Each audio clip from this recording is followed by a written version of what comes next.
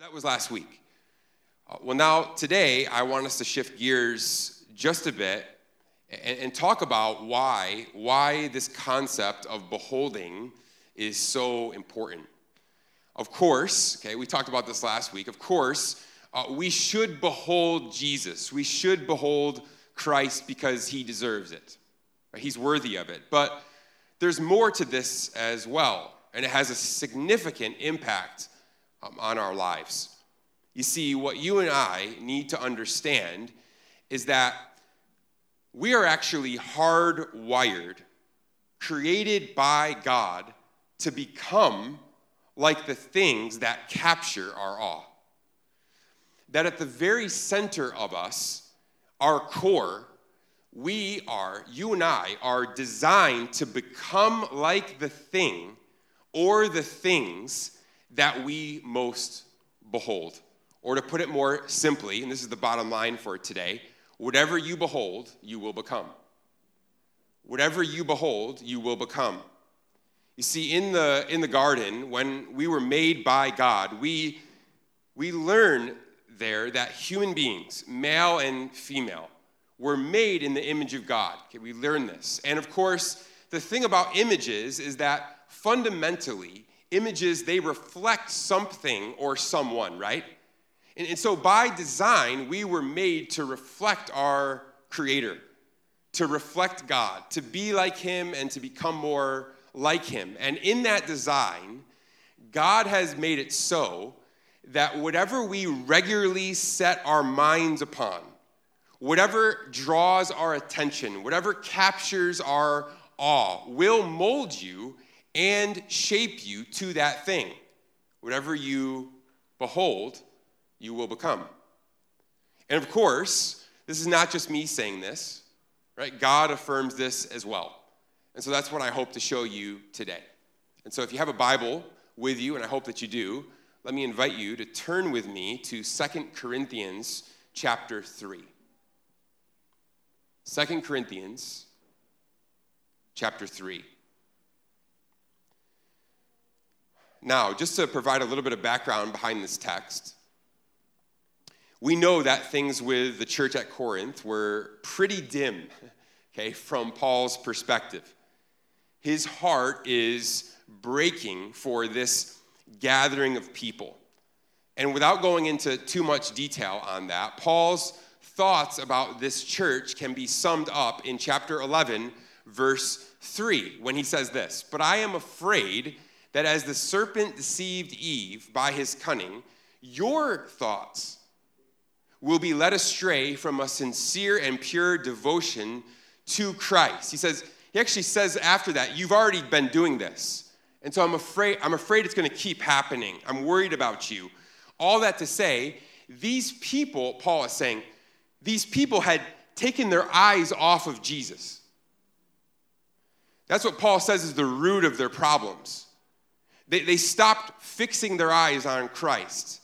They lost their spiritual sincerity, their pure devotion, their Christ-centeredness.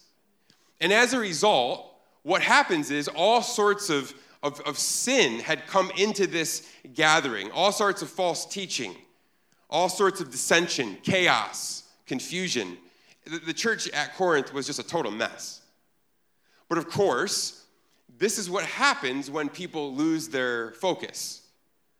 When a group of people come together and take their attention off of Jesus and the gospel, right?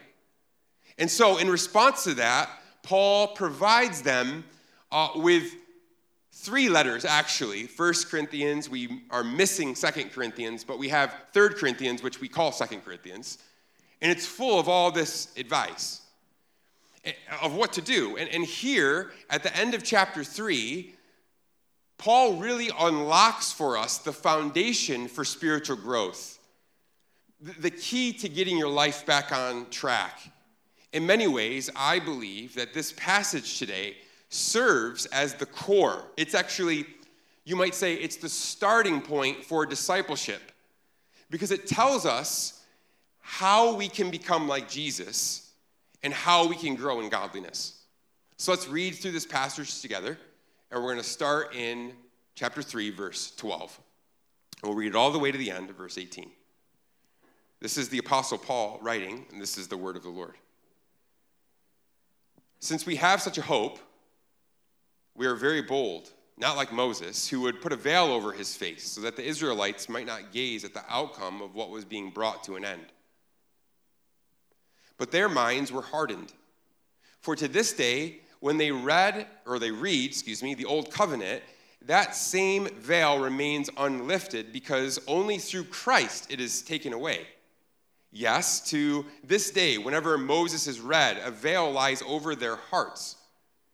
But when one turns to the Lord, the veil is removed. Now, the Lord is the Spirit, and where the Spirit of the Lord is, there is freedom. And we all, with unveiled face, beholding the glory of the Lord, are being transformed into the same image from one degree of glory to another. For this comes from the Lord, who is the Spirit. Now, there's quite a bit here for us to wrestle with. But the core, and we're going to just focus really today on the core, the core of what Paul is saying here is, behold Jesus, is the message from last week. That God is worthy of beholding, and now Paul is saying, behold Jesus, behold the glory of God. That if you hold Jesus in view, you will become like him. You'll think like he thinks. You'll see how he sees. You're going to feel like he feels. This is how we change, how we grow. When you and I behold the glory of God with unveiled face, Paul says, you will be transformed. What you behold is what you become. That's what Paul is saying. But let's break this down a little bit more. And our focus is mainly going to be on verse 18. So the Apostle Paul says there, and we all, with unveiled face, beholding the glory of the Lord, and then we'll stop there for just a second. I want us to notice, first of all, that what Paul is saying here applies to everybody. That is, all of us who are in Christ, all of us who have made the decision to trust Jesus with our lives. So that's to say, this isn't just for the Apostle Pauls of the world. It's not a message just for pastors or elders only.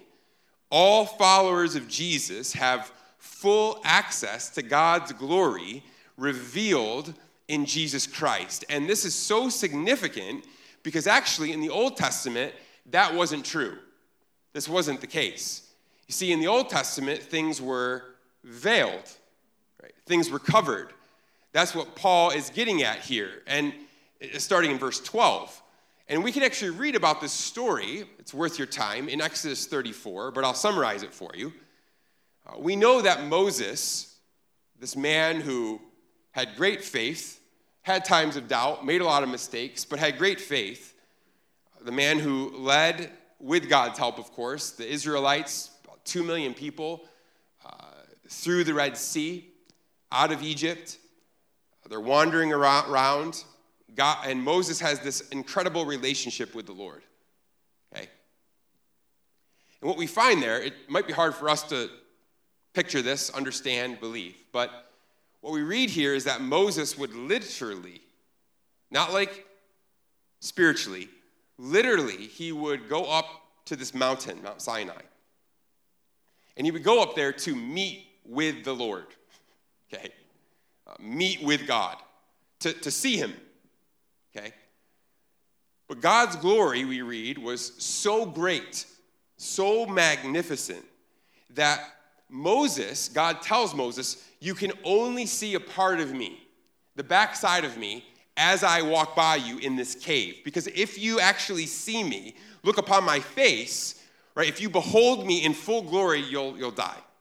Okay? And so Moses is like, deal, it's worth it, right? I'll go up there just to see a part of you. And after Moses would have this, interaction with the Lord, learning, and there's wisdom there and worship, what we read is that Moses would actually come down from that mountain and his face was shining like the sun. It was bright after he beheld the Lord. Moses would come down this mountain with God's glory reflected off of his face. In fact, you can see there that in the text that his face was so bright that it actually terrified the Israelites. They were afraid, like he looks like some kind of angelic being or freak. I don't know. Okay, the text doesn't say, but they're terrified of him. And so in light of that, because of that, Moses would actually put a veil over his face every time he would come down the mountain. So he's going up to meet the Lord. He'd take the veil off. He'd behold the Lord, worship, learn. He'd come back down the mountain, put the veil on, and then be in front of the people. And he would veil his face, we learn, to symbolize the fact that what he received from the Lord was only a veiled revelation. In other words, not everyone at this time had full access to God and his glory. That's the point.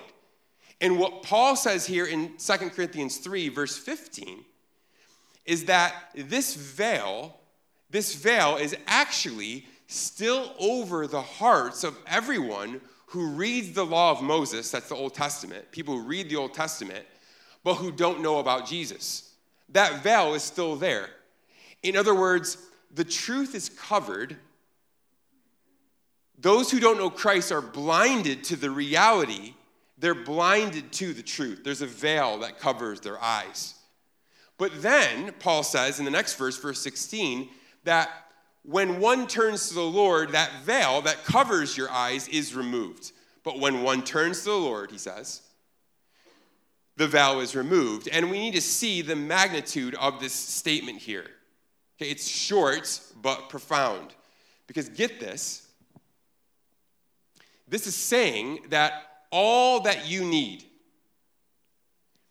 to know about God, all God wants to disclose about himself, all the beauty of his character, all his attributes, all his love, his loyalty, his mercy, his grace, his power, his wisdom, his compassion, his sympathy, his care.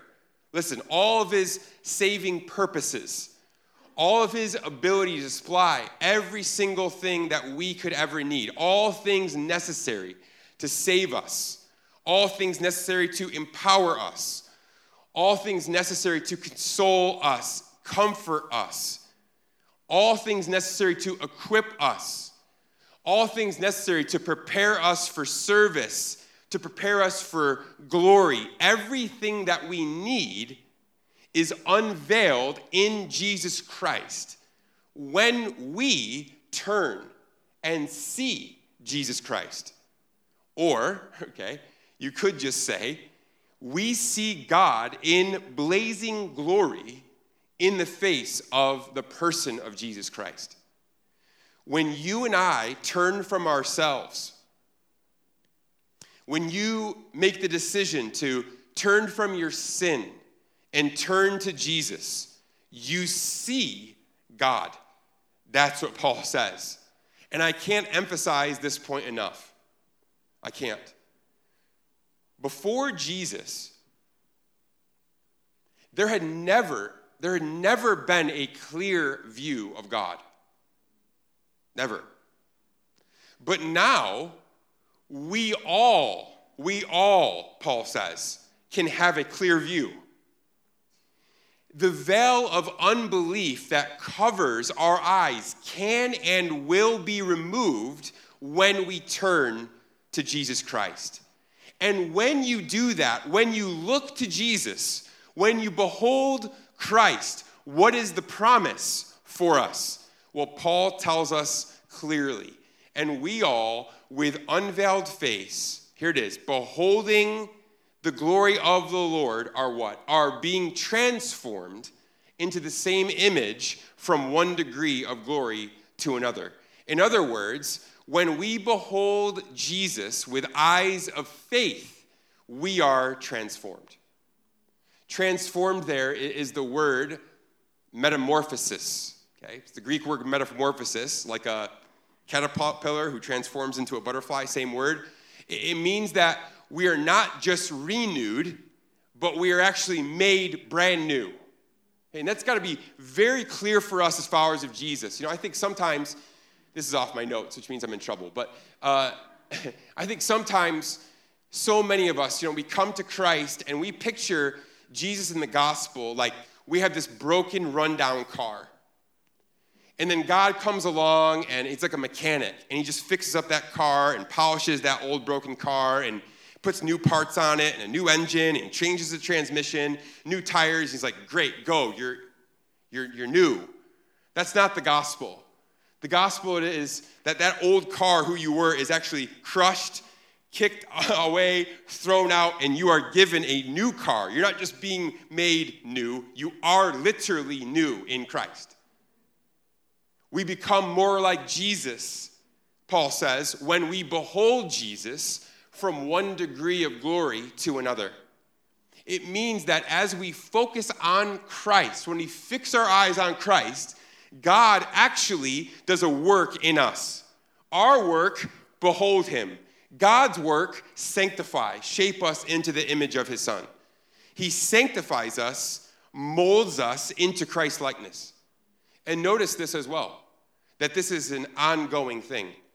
From glory to glory to glory, it could just keep going. That's how the verse reads. From glory to glory to glory to glory to glory.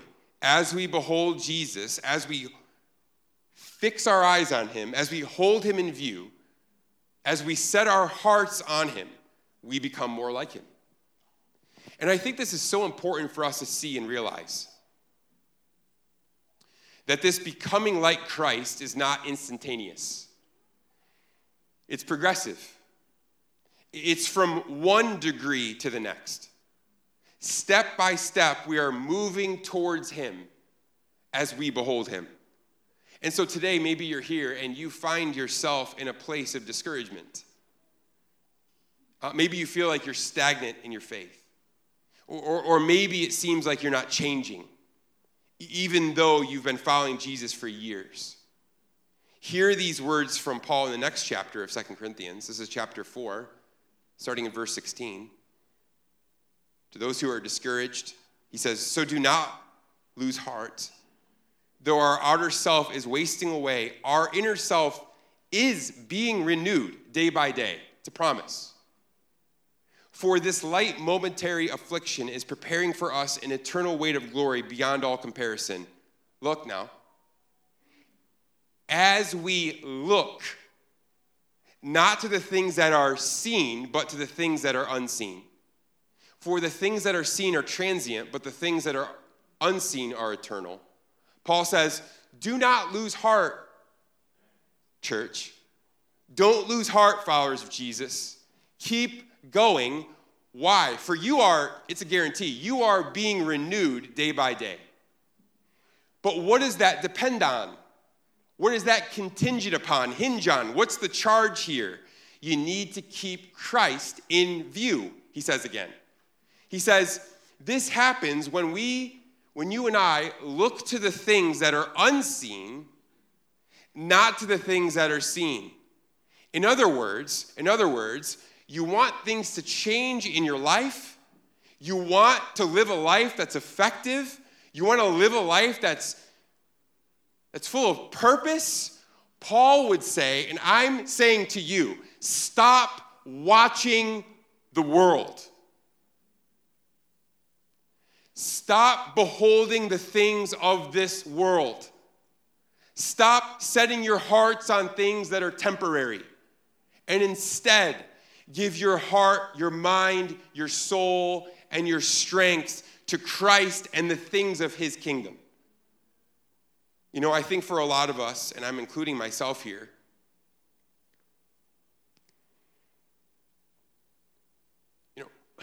we have the tendency to believe that we can read anything, watch anything, look at anything, do anything, and we'll be fine. Nothing that's of the world can impact me, especially when we get a little bit more mature in our faith. We say, right, I've been walking with Jesus for a pretty long time. I can handle consuming all sorts of things. But listen, I have found in my own life, maybe this is just me, but I've found in my own life that this type of thinking is almost always rooted in either pride or ignorance. It's coming to the place, or from a place that says, sin could never take a hold of my life and my heart, which is pride. Or it's rooted in a place that just doesn't understand the power and the control that sin can have on your life, which is ignorance. Listen, there is a reason in the scriptures that it tells us that we are to flee, run from sin. So we should never have a heart posture or a disposition that says, well, I don't know, like, where's the line? When it comes to sin, like, where's the line? How far can I go? How close to sin can I get? That's not maturity. That's stupidity. The biblical response is always recognize what sin is from his word, see it, and then turn from it. And don't just turn from it, run from it as far away as you can.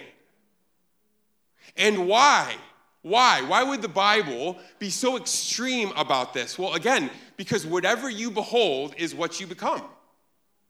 Whatever captures your heart, whatever takes your awe, that thing will ultimately shape you and change you. And by the way, the scriptures are so clear about this. This isn't like my opinion. Look at this. Look at Psalm 115, starting in verse 4. It says there, their idols are silver and gold, the work of human hands. They have mouths but do not speak, eyes but do not see. They have ears but do not hear, noses but do not smell. They have hands but do not feel. Getting the point here? Feet but do not walk. These are talking about idols. And they do not make a sound in their throat. Now listen to what he says next. Those who make them become like them, and so do all who trust in them. The psalmist here is talking about people who make idols for themselves, who focus their hearts on idols, and those people who follow or trust in those idols as well, things other than God. And notice what he says here so clearly. We don't need interpretation here. Okay? Those who create idols for themselves, those who trust in idols, who look to idols, will become like their idols. Which means, when you fix your eyes, when you give your attention, your heart to things that can't see, can't walk, can't talk. In other words, what he's saying, when you give your heart to things that have no value, things that are meaningless, things that are fruitless, you will become just like that. You will become, not to be harsh, but it's the reality, you and your life will become meaningless, unproductive. You will be a fruitless, empty thing. Your life will be empty, purposeless. You'll be just like that idol. See, we are hardwired for this. Whatever we set our minds on, we are affected and shaped by, which then begs the question today, what holds your awe? What are you choosing to behold? And you know what's really interesting? I was thinking about this. I was thinking about how our world, in so many ways, actually knows this concept way better than us, those of us who follow Jesus. Our world understands that whatever captures our gaze, what holds our awe, not just influences us, but actually changes us. It's why when you walk into a mall and you go into a clothing store, I was going to give the example of like Abercrombie and Fitch back in the day, but like half of you have no idea what I'm talking about. So I'll say like Uniqlo or H&M, right, whatever. It's why when you walk into those stores, typically at the front end, you see a model there, or a picture of a model there, or a mannequin with their clothes, right? Like they're highlighting their clothes for that season. All nicely put together. If you go over those clothes, they're like all pinned in the back, actually, to make them like look a certain way, right?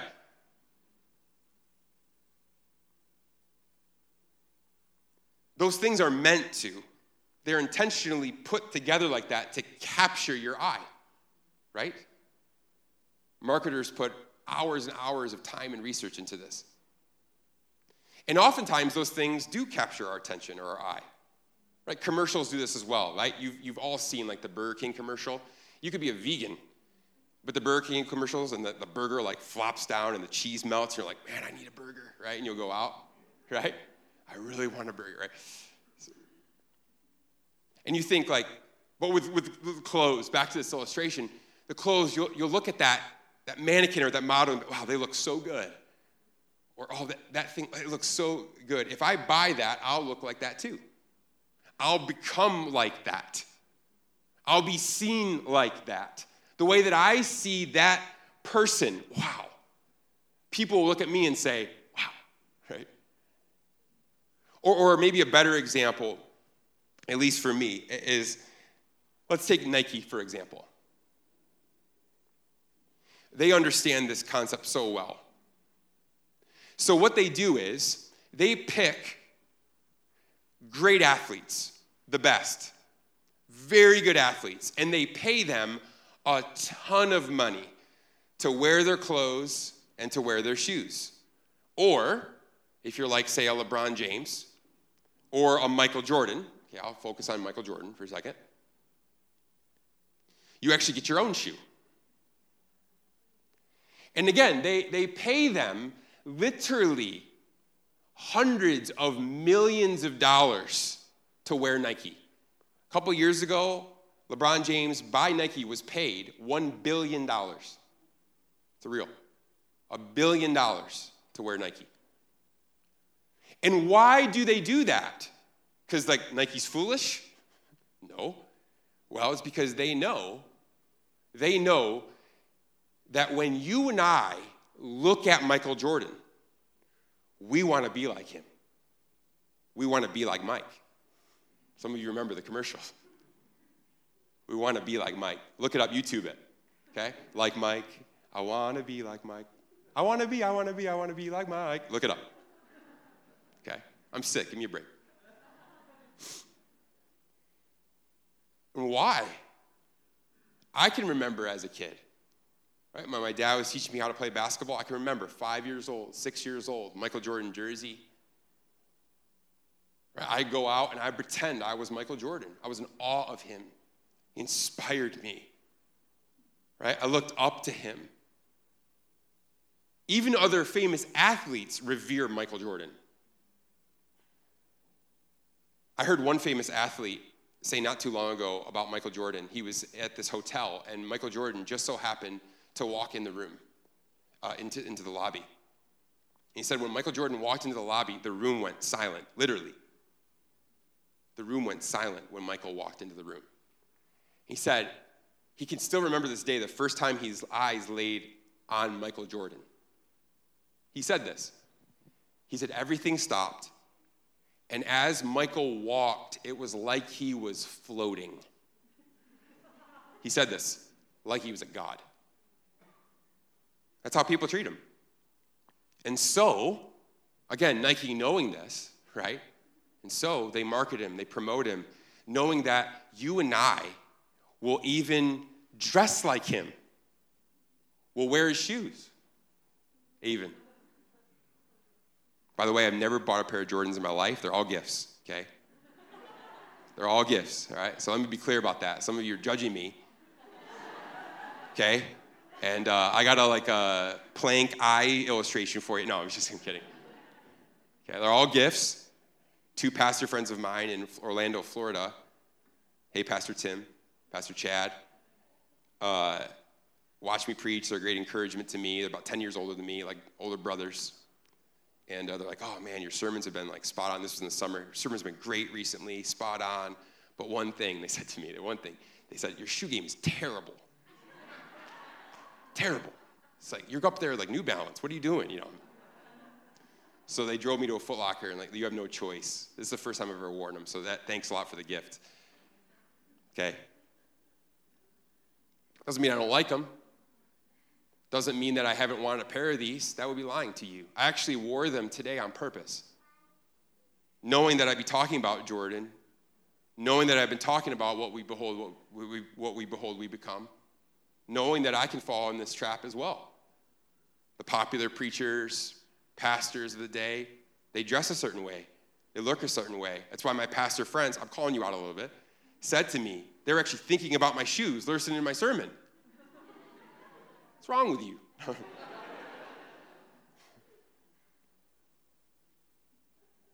But again, we do this, right? Because we believe doing so does carry a certain image, that we will be viewed in a certain light. What we behold is what we become.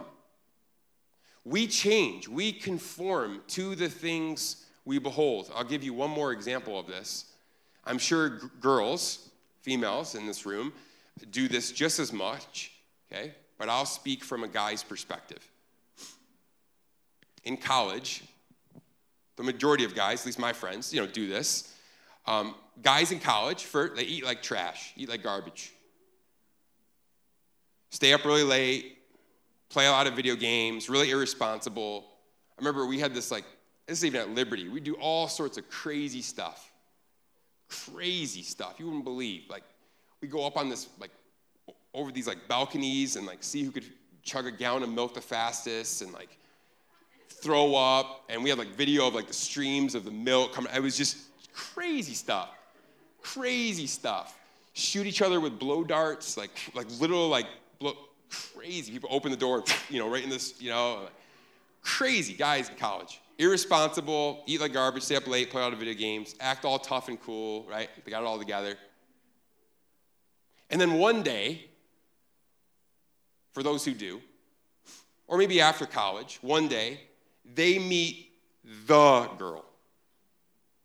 Not a girl, not like one that they go on dates with, but not like the one they want to date, like the one they want to put a ring on. They meet the girl. They're in awe, right? And guess what? All of a sudden, it's like magic. Things start to change for that guy. They start washing their clothes. They buy an iron. They start doing things that they would never do before. And they'll actually, it's a secret. I'm going to tell you, ladies. They not only do those things that they've never done before, they'll actually do them with joy.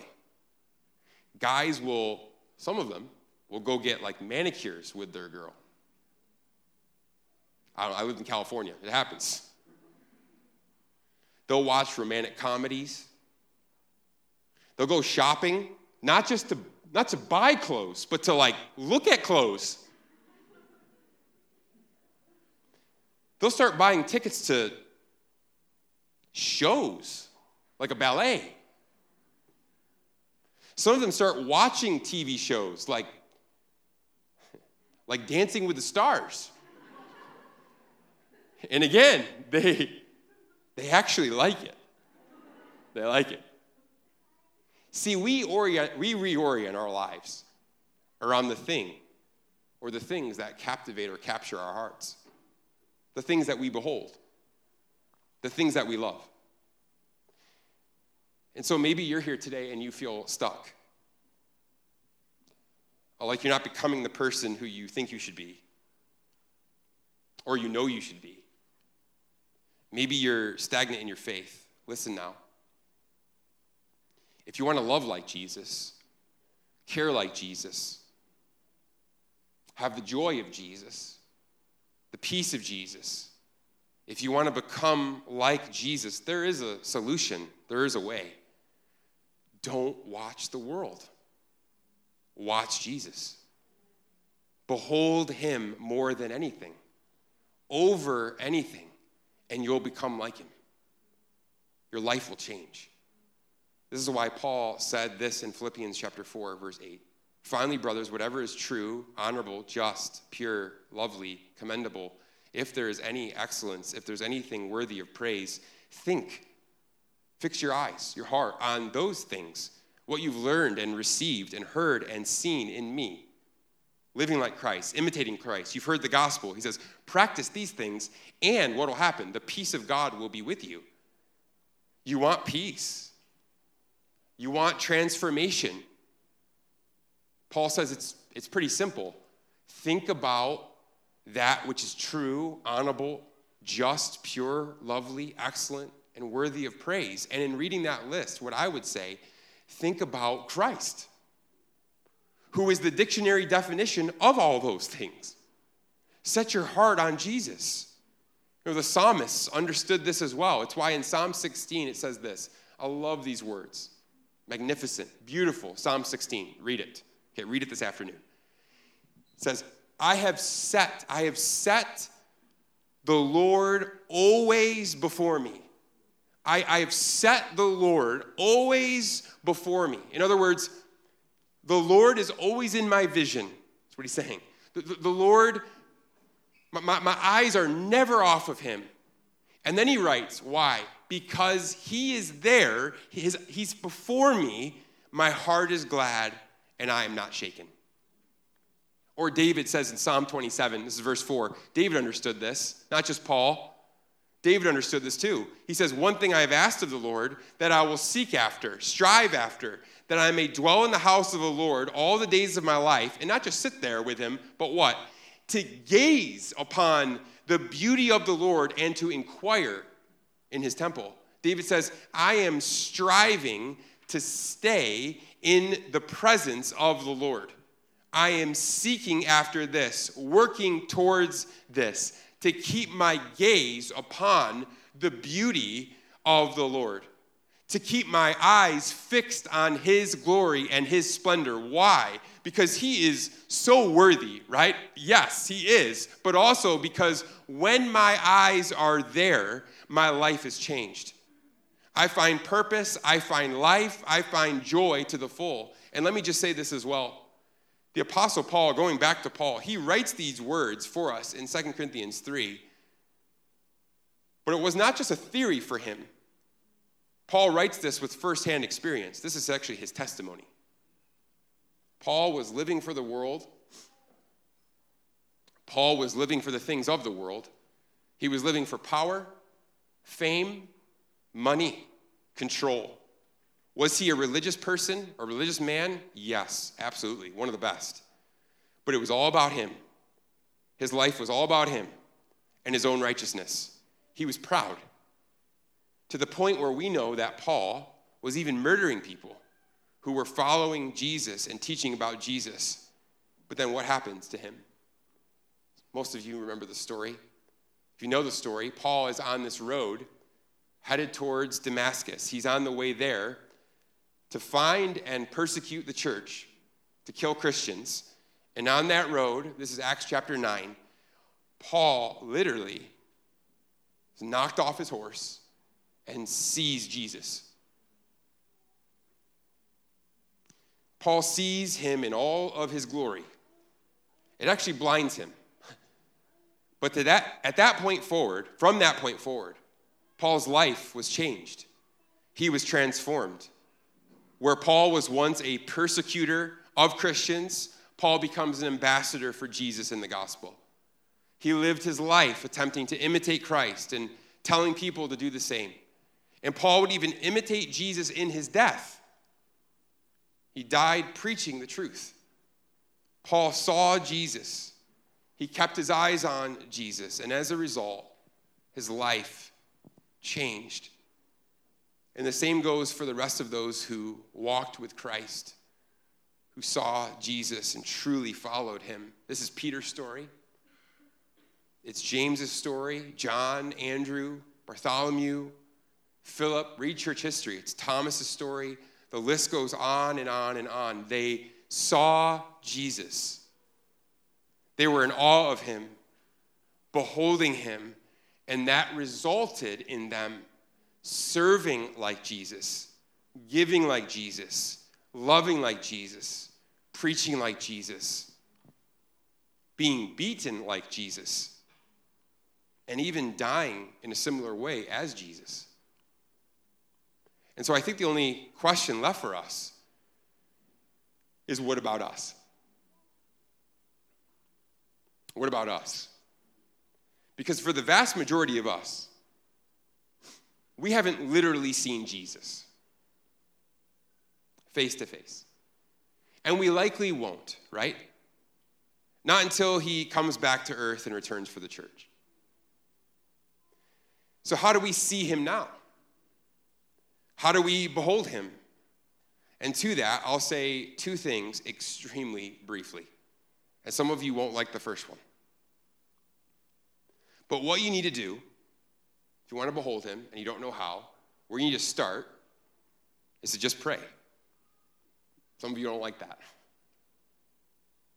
You need to ask the Holy Spirit to reveal to you how you should be beholding Christ in this particular season of your life. Ask yourself this question: what do I need to do to see Jesus as beautiful once again? What do I need to do to get my heart fixed on him to the point of being willing to reorient my mind, my heart, my actions, everything around him? My time, my schedule, everything around him. It's not mine, it's his. What do you need to do to get there? And then, here's my advice. Find that thing and do that thing. For some of you, it's singing, it's worship. You need to worship more. Maybe it's listening to God's word taught more. Maybe it's looking at nature, like we talked about last week, beholding him in creation. Maybe for some of you, it's spending intentional time with family. What draws your heart towards being in awe of the Lord? Pray about that specifically. Ask the Holy Spirit to reveal that to you. And then, for those of you who need a definite answer, a concrete answer, like all those things are good, you can and should do all those things, worship, pray, all those things. Be with your family, all those things intentionally. But you need something concrete. So here's the one thing you need to do if you want to behold the Lord. If you want to see Jesus, it's so simple, but most of us know it's not always easy. Really simple. My first advice, pray about it. My second advice, you need to be in God's word. It's that simple. What's amazing to me is how much access we actually have to Jesus. We have so much access to him. You see, when we actually open up this book, when you open up the scriptures, particularly if you open up a place like the Gospels, Matthew, Mark, Luke, and John. By the way, in 2 weeks, we're actually going to be starting walk through the Gospel of John verse by verse. Okay, we're going to start that. I'm going to start that teaching series over the course of, it'll probably be, a year and a half. Okay, I've already mapped it out and everything. Don't be intimidated. There will be breaks in between. But when we do that, when we open up the Gospels, we actually get the opportunity to sit at his feet and listen to his teachings. We learn how he faced opposition. We study his unanswerable wisdom. We observe his tenderness, his care, his compassion. We get a view into how he treated the sick and the poor. We can read how he was patient in his sufferings. We can read about his tears over the lostness of the cities, his love for the glory of the Lord, his deep devotion, his power, his authority over all things. And so it is true, right now, we don't see Jesus. We cannot see him face to face. And yet, in another sense, we can see him now so clearly at every turn in his word. So what should we do? Open this book. Open it. And as you do, go into it with great expectation, knowing that as you behold Christ in his word, we are not just being informed by it, we're actually being transformed by it. Day by day, step by step, from glory to glory, as you and I look to Christ, we are becoming more like Christ. And in the end, on that glorious day when we see him face to face, here is the amazing promise. It's 1 John chapter 3, verse 2. Beloved, we are God's children now. Hear this. You can receive this if you follow Jesus. Beloved, we are God's children now, and what we will be has not yet appeared. Listen, we are on the way there. We're becoming like him step by step as we behold him when we pray, through observing nature, through our worship, through reading his word. Listen now. But we know that when he appears, we shall be like him. Why? Because we shall see him as he is. So today, do you want to see true change in your life? Who doesn't? Not this year, but in the years to come. Do you want more joy? Who doesn't? Do you want to thrive in your workplace? Who doesn't? Do you want to have fruitful, meaningful, fulfilling relationships? Who doesn't? Do you want to grow in your faith?